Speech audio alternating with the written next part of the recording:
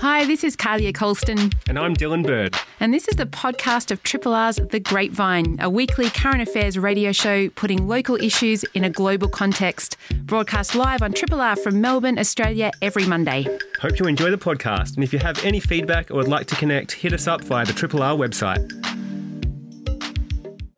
And we have managed to get Al Hardy on the line to talk all about her brand new book, Beyond Belief, How Pentecostal Christianity is Taking Over the World, which is a rollicking read that sees Al travel to various places across the globe to chart the quite unexpected and fast rise of Pentecostalism in a bunch of different places. Al, it's fantastic to have you on the show. Welcome.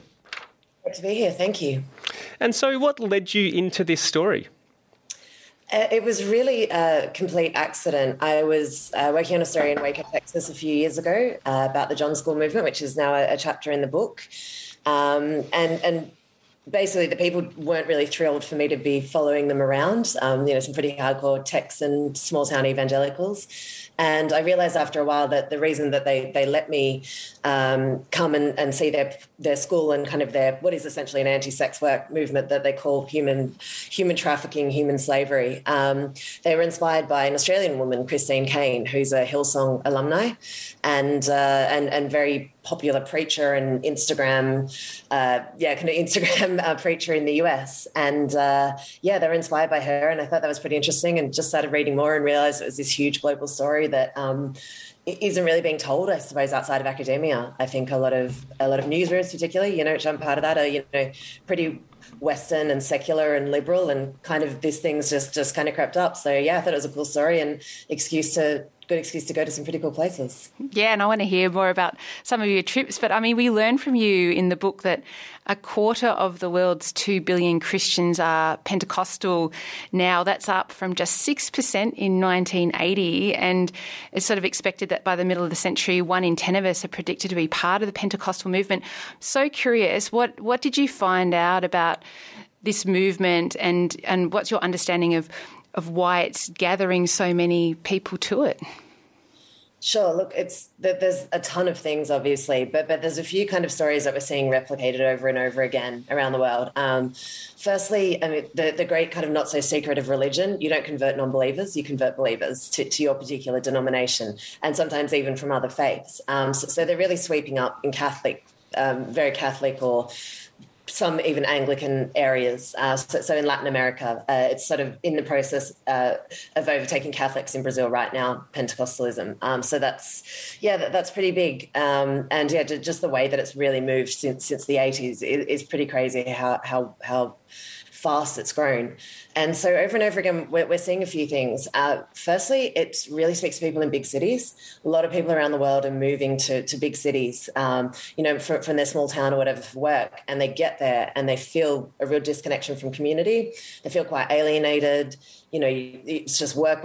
We're doing everything through technology, and a church is a place where you can actually often reconnect to that, to where you've come from or perhaps your culture. There's a lot of Nigerian and Caribbean kids in London who are getting really into Pentecostalism, and it's sort of a way of, perhaps connecting with grandma who's still back in Lagos or, something like that. So it's really powerful in that way. And the other thing is Pentecostalism has always really been really, really good at speaking to people's material needs and kind of contextualizing their lives. And so, a Pentecostal sermon is much more like a self-help kind of thing. It's very inspiring. I had a really great preacher that I met in Mozambique who did this really, really stirring sermon about how everyone's living too much through Instagram and Facebook and coveting other people's stuff. And it's a riff on the 10 Commandments, but they're putting it into a context that people understand and that is quite meaningful, that he is seeing a lot of people come to them and get worried that their neighbours have more than they do because, they're just living their life on Facebook. But so that kind of stuff is really important. And probably the most important thing is health and wealth are basically the two main reasons why people go to Pentecostalism. So when you don't have proper state healthcare services or they're being ripped out from underneath you, miracles and also just a lot of big churches in places like South Africa, Nigeria might have a little medical clinic attached to their church, and often people aren't getting this at all from the state.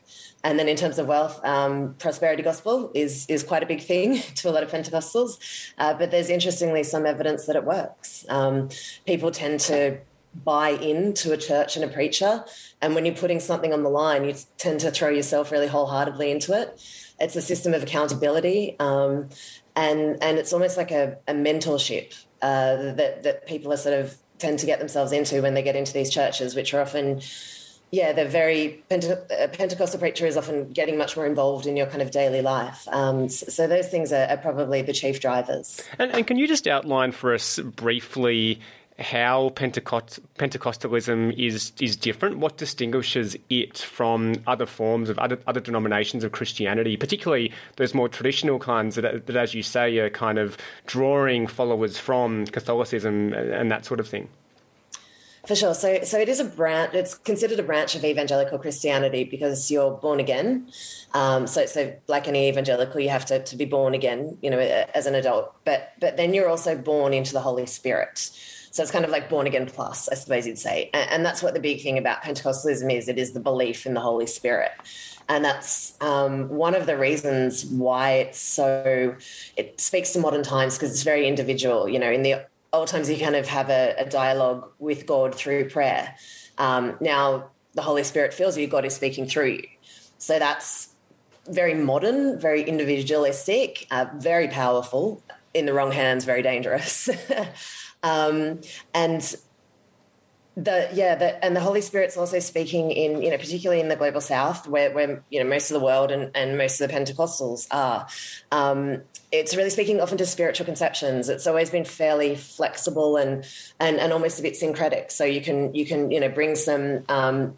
The demonology is quite a big thing. You can bring some traditional sort of folk demons from your culture in Brazil or somewhere in sub-Saharan Africa into that fold, and it just fits a lot better with local cultures and beliefs in a lot of parts of the world than say Catholicism.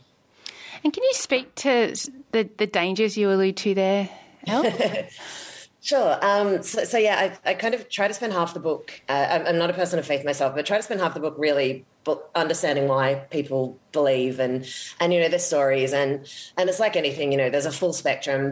I've met some of, absolute living saints in the Pentecostal world, and I've met some absolute crooks and charlatans, So there is that full spectrum, but obviously it's fairly, as I mentioned, there's that real contextualization and real modernity to the Pentecostal faith. So it is fairly politically charged, and in some parts of the world, particularly America, Nigeria, Brazil, it's taken on a very political dimension. So often that can be anything from just a bit more kind of a muscular biblical faith, being infused into local politics, but it can also be, your political enemies are possessed and demons and that sort of thing. So obviously, for all the good it does people, there's someone often, there's often someone there to misapply, I suppose, some of the teachings, or maybe not, but there's certainly in the wrong hands, it can be used for some pretty bad stuff, and we're certainly seeing that in the United States, at least at the moment. Yeah, will you draw links between the rise of Pentecostalism and the rise of right-wing populist figures and populist movements, such as, Jair Bolsonaro in Brazil, Donald Trump, Rodrigo Duterte in the Philippines, you allude to as well, and even outline something which I wasn't aware of a particular offshoot of the Pentecostal movement, the Seven Mountain Mandate, who were involved in the storming of the US Capitol as well. So why is it that these two things go together, that it might be that the rise of Pentecostalism is conducive to the further spread of these kind of movements? Sure. So there is a general sense of feeling that sort of besieged by the secular world around them. There is a a lot of the world that sort of looks to places like Australia and Europe and the US and sees gay marriage exploding and sort of says, see, this is what happens when you stray too far from the Bible. People within those countries saying those things as well. So that's a really big part, just sort of feeling, they really feel like the tide's turning, and the whole world sort of turning their back on God. And that has, there's real strains of that, I think, in the populist right-wing movements that we're seeing at the moment, sort of mistrust of globalism and, all sorts of the end of history stuff. I think that, a lot of people said, we sort of took for granted, I suppose, throughout the 90s. So it definitely speaks in that regard. And also just, again, it's speaking to those kind of, always technical, like hip pocket issues. Like I said, the Pentecostals have always been saying, God cares how much money's in your wallet at the end of the week. that sort of stuff. So they certainly are fortifying, I would say. It's the theological wing of the new populist right, I'd say. So not everyone is inspired by this stuff. There's some not particularly religious politicians in America taking on very Pentecostal ideas like the Seven Mountains Mandate. For obvious, it's not really their thing, but they'll use whatever they can. And sometimes, if you're speaking to people, this is the only thing they actually really believe in. It's a very handy way to speak to them. And then there also is just the idea of, being born again is that real demarcation of two different lives, and people just tend to live very differently, and they see their life, before and after. And that is, just so unbelievably powerful. So some people, it might just be getting off alcohol, giving up gambling, something like that. But some people, it really charges them to go into battle, to be a real warrior for God. And there are some pretty dangerous, politically charged doctrines like Seven Mountains Mandate and spiritual warfare that's coming out of the movement that are, powerful and concerning. Yeah, and I wonder, as you research and you did travel for this book, what did you find about Australia in this story of the rise of the growth, really, of the movement, of the Pentecostal movement? Yeah, it's interesting because everyone in Australia sort of wants to know about Scott Morrison and Hillsong, and it kind of makes me laugh because they're not especially, Scott Morrison is not representative of Pentecostals. People always think of your kind of, Jerry Falwell's red-faced in the pulpit screaming about abortion in the 80s, and there's nothing further from that in the Pentecostal movement in many ways. It's the median Pentecostal in Australia and around the world is a young woman from Latin America or Africa or parts of Asia as well. So it's very different to perception. And also, Hillsong's so interesting around the world. It's got such a huge following, and they really perfected the music and brought it to the world. And, it's like Pentecostalism, it's saying, you can live a Christian life in a secular world. So you can listen to music it's pretty good. I've listened to a lot of it. Like, it's credible. The production values are great. It sounds like whatever you're kind of listening, it might sound, and it really and it brings in income to the church as well. Look, there's a lot of music makers listening to Triple R how successful is Hillsong when it comes to being a music label? Oh, it's so huge. I think sort of cumulatively they've got billions of YouTube views for their music. Things like Spotify and that would be, probably much more.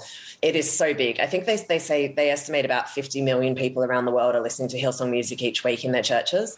It's, it's coming into a lot of non-Pentecostal churches, even some Catholic churches that are using it. It's that powerful. And it certainly is part of its story of getting young people in the door. Interestingly, I think a lot more people are going to Hillsong churches for the music rather than the preaching of Brian Houston. He's not most Hillsong goers' preacher. I think that could be interesting longer term in once the court case there is over. The other thing with Hillsong is I think part of the reason why it's so popular in the United States, in big cities like Los Angeles and New York, is that it is actually a much lighter theological touch than typical American churches. There are quite similar to Hillsong churches like Bethel in the US. They're much more, fire and brimstone and abortion and all that kind of stuff. Carl Lentz, who was the very famous Justin Bieber's preacher in New York, went on the View television program and refused to condemn abortion, being from Hillsong, because they're just not They don't really like to get into the politics. I think coming from Australia, they don't really want to turn people away. So yeah, they're very different, I think, to a lot of people's conception, because Pentecostalism in Australia is still a fairly alien concept. Was this a difficult book to write, Al? Because as I was reading it, I was thinking that, religious denominations and churches and the like don't often like a light being shone on them. I mean, how did you go getting some of these interviews and speaking to people who are part of the church? Yeah, it's definitely not a time to be part of the fake news media, for sure. It wasn't easy. It was pretty hard. Unfortunately, I wasn't really able to interview any really big global preachers. They all turned me down. They've all got media empires behind them. There's no way they're talking to someone like me. But then a lot of, just average like parishioners and churchgoers were really cool. They thought it was interesting that someone was taking an interest in their faith and their church. So it was. It definitely wasn't easy, but I mean, in some ways, it's probably also good just to experience the faith like a lot of people do in the world. 600 million people do in the world every day. So in some ways, it was a blessing, I suppose. But it would have been nice to have had an audience with more of these big preachers with private jets and media empires and all of that. Well, it's a fascinating book, and it does sort of take you on a real ride across the globe, looking at the rise of Pentecostalism in different places. I certainly learnt a lot, and can recommend it for anyone out there who wants to learn a little bit more about the very sort of quick rise of this movement. It's been great having you part of the show this morning, Elle. Thanks so much. Thanks for having me, and thanks for reading. Absolute pleasure. Elle Hardy, they're talking all about her book, Beyond Belief, How Pentecostal Christianity is Taking Over the World. It is out now via New South Books. Triple R on FM, digital, online and via the app. Thanks so much for being here. It means a lot. Finding out more now about a mini nature reserve that's been installed in the CBD. The goal is to better understand how a city's vibe can impact and potentially even improve our mood. Known as the Sonic Gathering Space, it's a 6.5 metre circular seating area surrounded by plants and sounds that have been taken from 4 of Victoria's national parks. You can find it in the Old Melbourne Jail, and one of the people responsible is Jordan Lacey, a research fellow from the School of Design at RMIT University. And Jordan, welcome to Triple R. Thank you. And for those of us who haven't found our way over to the Sonic Gathering Space, take us there. What's it like? Well, thanks for having me on the show.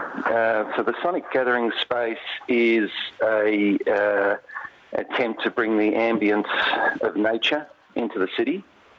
It's building on an area of urban design called biophilic design, which stands for bio being life and philic being love, so a love for life and lifelike things, which has now morphed into the idea of a love for nature and that humans need contact with nature for their well-being.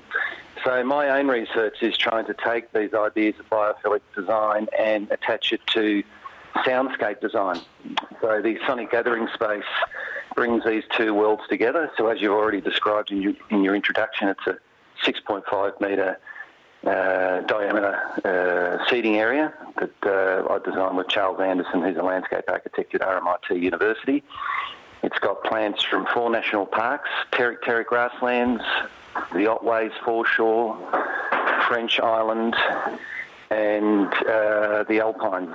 And it's got plants from each of those national parks, but it's also got 3-dimensional soundscape recordings. So as you sit in the middle of this circular park bench, it's like you're immersed in the sounds of those areas as well. Sounds brilliant, Jordan. I can kind of imagine sitting there and blissing out as we speak about it. How did you go about recording in those national parks and weaving them together in a way that would, have some kind of an interesting effect on people who enter the Sonic Gathering Space? Yeah, it's a really good question, thank you. So I'm drawing on a number of sound art techniques that I've learned in collaboration with a lot of my colleagues at RMIT University and beyond. And my main technique is an ambisonic microphone. So an ambisonic microphone is like a 360-degree microphone, so it records the entire environment. And the idea is you play that environment back through multiple speakers, so it's like you're sitting inside that environment. Other microphones include contact microphones, which record vibrations through solid materials. So I sort of record the sounds of the wind blowing through trees and branches rubbing together. Also hydrophones, which record the sounds underwater. So there's sounds of bubbling brooks and so forth. Really, in terms of the choices of those sounds, it's about a deep listening to those national parks. And deep listening is an idea I really learned from a number of Indigenous artists and thinkers, including Vicky Cousins. The idea of really connecting with an environment first, and then when you discover an interesting sound, using those microphone techniques to record those specific environments and then bringing them back into the city. So it's not just trying to recreate nature, it's trying to find some of the subtleties and the mysteries of nature and bring those in, if you like. I can't wait to experience this. And so when we're in the space, how does that sound of nature mix with the rest of the sound of the city, Jordan? Well, that's a great question, because this is not a sound art installation, it's a soundscape design. So some of my sound art colleagues will come in and they'll say, the sounds could be a bit more present, Jordan, because they're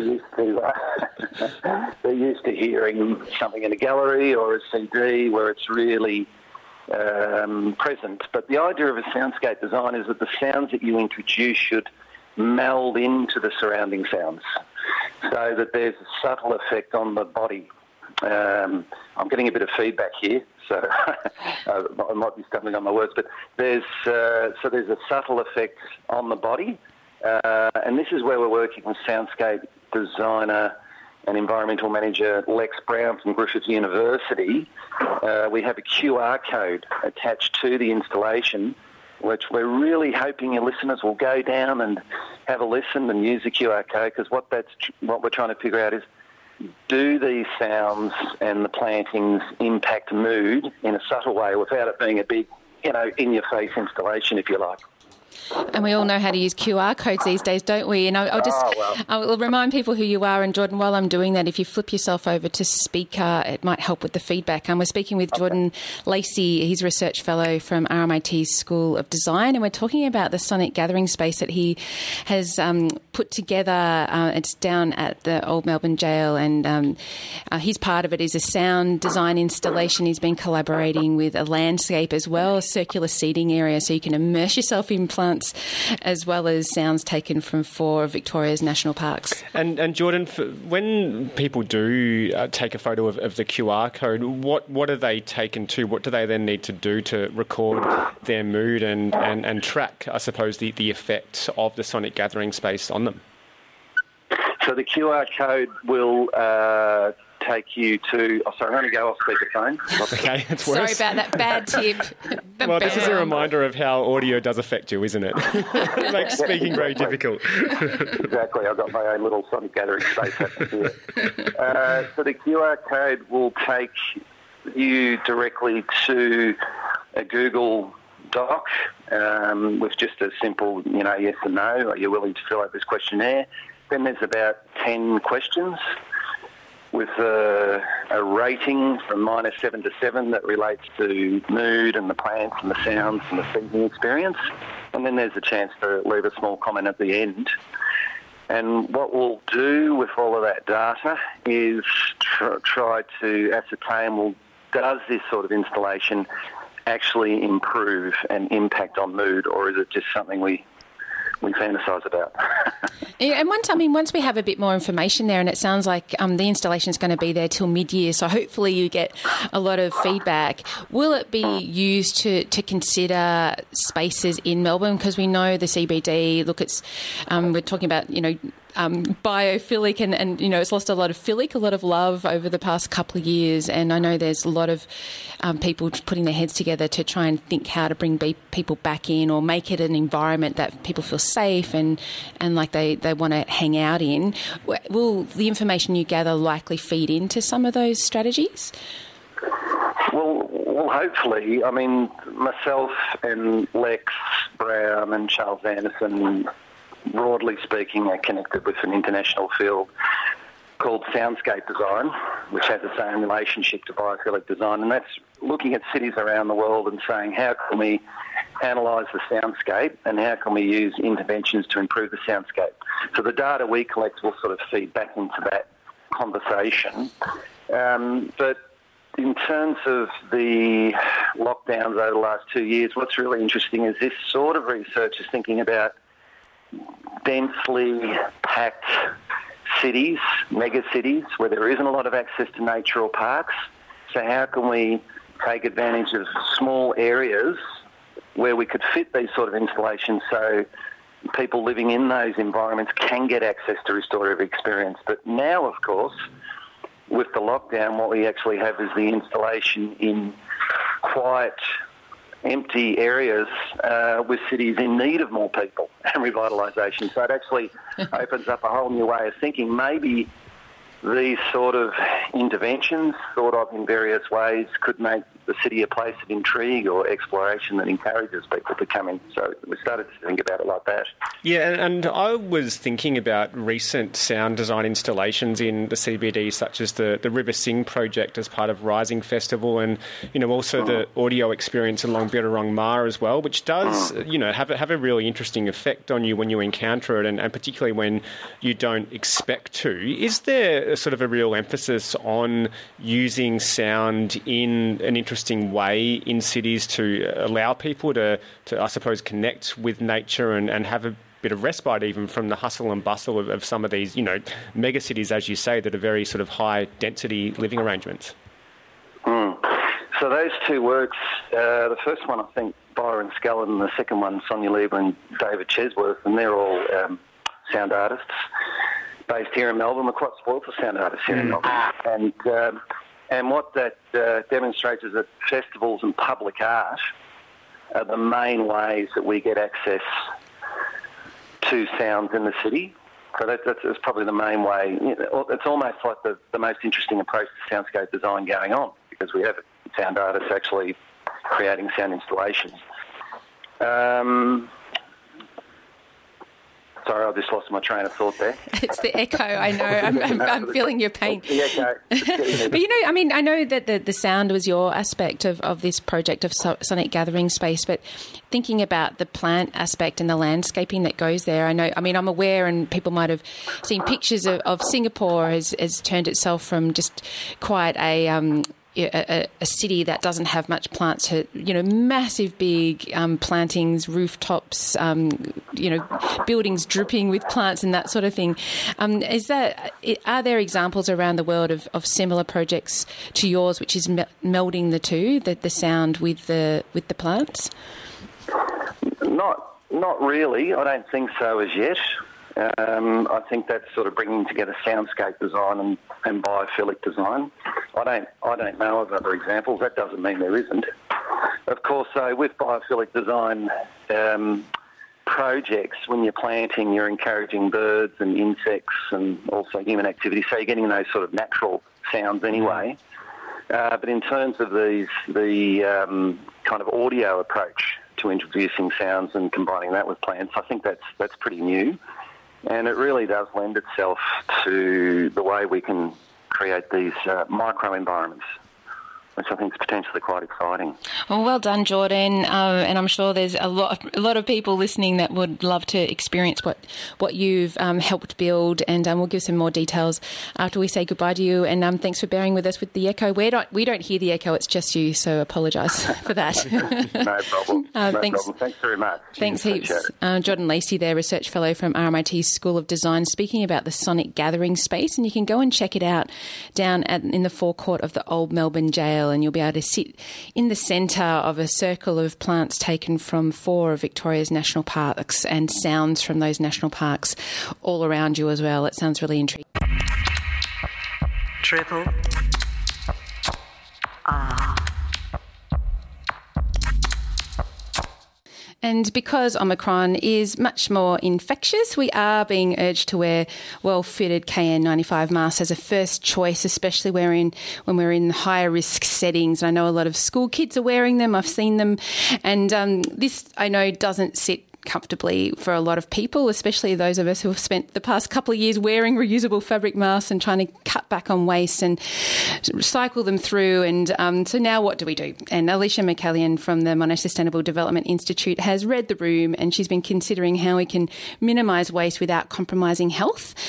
She's a co-founder of the Circular Economy Textiles program over at Monash, which is investigating what it would take to transition the Australian textile, clothing and footwear industry to a circular economy model. And Alicia, it's great to have you with us. Good morning. Good morning. Great to be here. Feels like you're the person we need to speak to, because it is jarring for a lot of people to opt for disposable masks after diligently washing fabric masks for years, but a lot of us have made the shift. What is recommended when it comes to reusing disposable masks? Is this something that we can actually do? Yeah, it's a great question, and one that we wanted to investigate a little bit, understanding that it feels like there's been a change in the recommendations, but actually, as you pointed out, the KN95 or the N95 has been the best option all the way along, but now we are in a setting where we have to choose them, and we have to kind of level up to make sure we have the best protection for ourselves, for our children, for our family members, especially if we've got immunocompromised folks within our family household setting. It's really important. And of course, we want to make sure we have the best protection for our community and those that are working on the front line.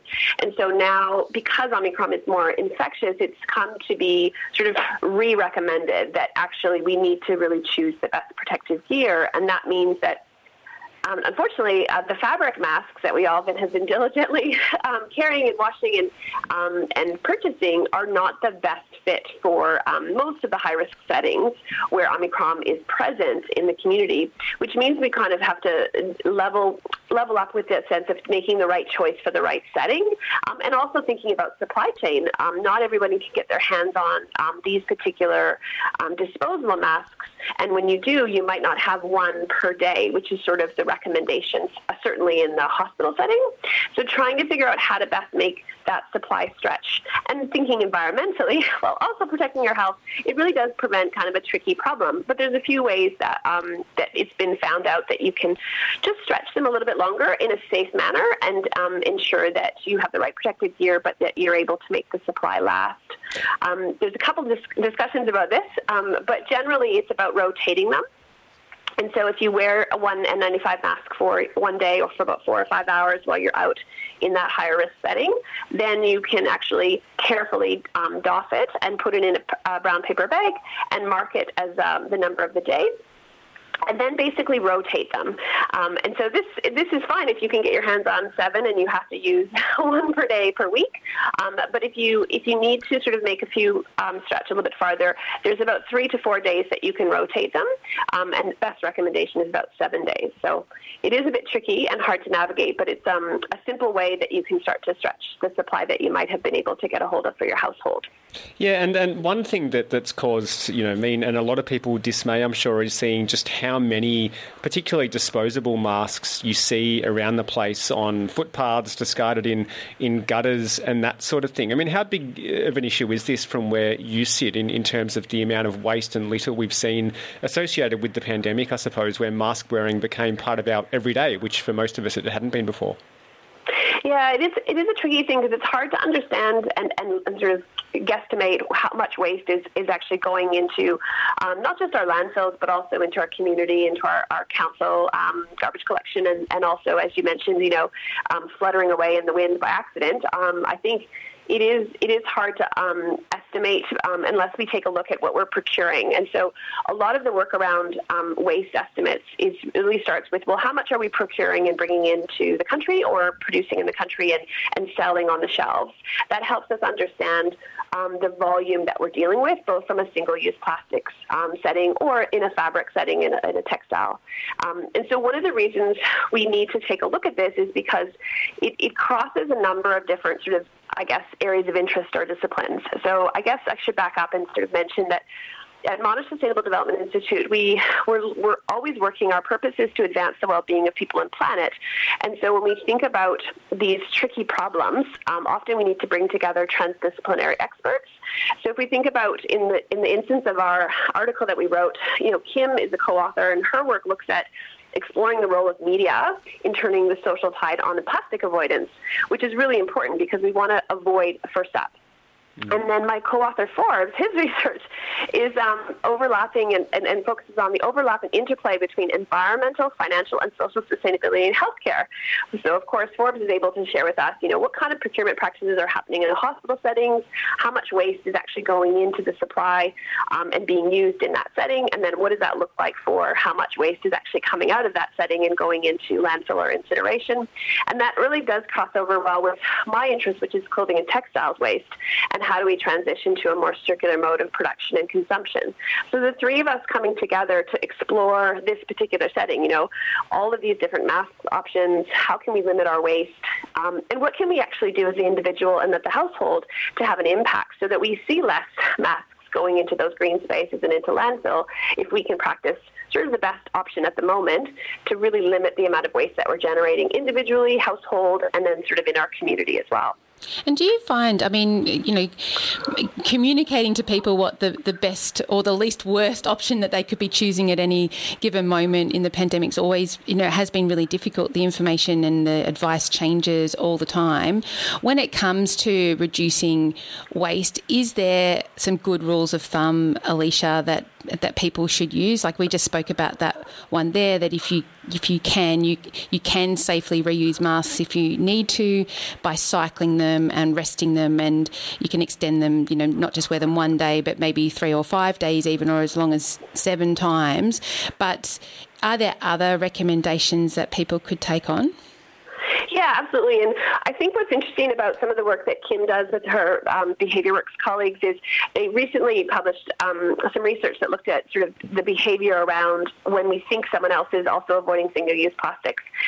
The biggest motivator for us is knowing that others are avoiding them too. So if we want to start to avoid taking those single-use plastics into our household, it's really helpful to know that others are also doing this. And so, you can switch to refillable cleaning products and cut down on those single-use packaging that comes with each of the individual cleaning products. When you're ordering your groceries online, choose paper versus the plastic bags. So just avoid that single-use plastic from the get-go. Often the paper bags are 70% post-consumer recycled material anyway, and they're really good for composting or weed suppression if you have a garden. And then also just thinking about other areas in your household. If you're shopping online, thinking about going secondhand or peer-to-peer platforms to find pre-loved items. Just again, trying to avoid that perfectly new item and seeing if you can extend the life of something that's already in existence. And we have so many great platforms, peer-to-peer and also secondhand retailers that have lots available and are really ramping up their delivery options and also usually package in compostable sort of mail bags, which is great. And I guess the more you start to practice that avoidance, so what else, Lindsay, in your household can you repair before you buy something new? That's a really important part of lowering your impact overall, because we know that new products produced, especially in fashion and textiles, new products being produced is about 38 to 45% of their impact. So if you just choose a secondhand one, you're already cutting down your impact on single use, and you're really extending the life. And so knowing that others are doing this is a really important way to encourage yourself to just start a few new practices so that you can really have an impact in your own household. And what's encouraging is people want to do this. So even though we're in a setting of the pandemic and it seems like maybe we're going backwards here with all of this mask waste and these single-use plastics for all the packaging that we're consuming because of trying to protect our health, we actually have a huge desire to continue to stay on the sort of momentum of keeping our impact lower and being more conscious about the environment. In Plastic Free July, we saw a really big increase from 250 million participants in 2019 to 326 million participants in 2020. So there is a real desire to do this. And one of the most rewarding ways is starting with your own household, because we know that we've got single-use plastics. If we can avoid them coming in, or we can reduce them, or we can reuse, then we have an impact right in our own household. Speaking with Alicia McCallion with the Monash Sustainable Development Institute, all about kind of riffing on an article that she's co-authored in The Conversation called "Have You Stopped Using Reusable Fabric Masks? Here's How to Cut Down Waste Without Compromising Your Health," which has a bunch of helpful tips along those lines. And just to sort of follow up the issue of textiles, as you mentioned, it accounts for quite a significant portion of waste around the world, and that might be, because people are throwing away perfectly good items that could go elsewhere, or maybe aren't aware of what to do with those items. How is it best to repurpose textiles, whether that's sort of clothing or, old bed sheets and that sort of thing? What's the best thing to do with them, generally speaking? Yeah, it's a really great question, and there's lots of different options. It does start with trying to avoid and purchasing new, and so always looking to use what we already have. And then reducing. So do you need 8 different black long-sleeve T-shirts? Probably not. Dylan? No. Just thinking about how many we might have. Reusing is really important. Just thinking about can we just stretch it a little bit longer before we actually have to send it off to the next party? And we know that our charitable recyclers, our secondhand shops and op shops are really doing a great job of redistributing a lot of goods from households. But we also want to make sure that when we're doing those donations, when we have decided that we're done with something and we need to pass it on, we do that in a way that's meant as a gift. So if you wouldn't give it to a friend, then it doesn't need to be dropped off at your local op shop, because they actually are then sort of burdened with trying to manage what to do with it. So the best thing to do is to take care of your items and to repair them where best you can. It's not that hard to pick up a needle and thread and mend something. We do it for lots of things, and I think it's important to think about the options for doing it for your clothing or your textiles or those bed sheets.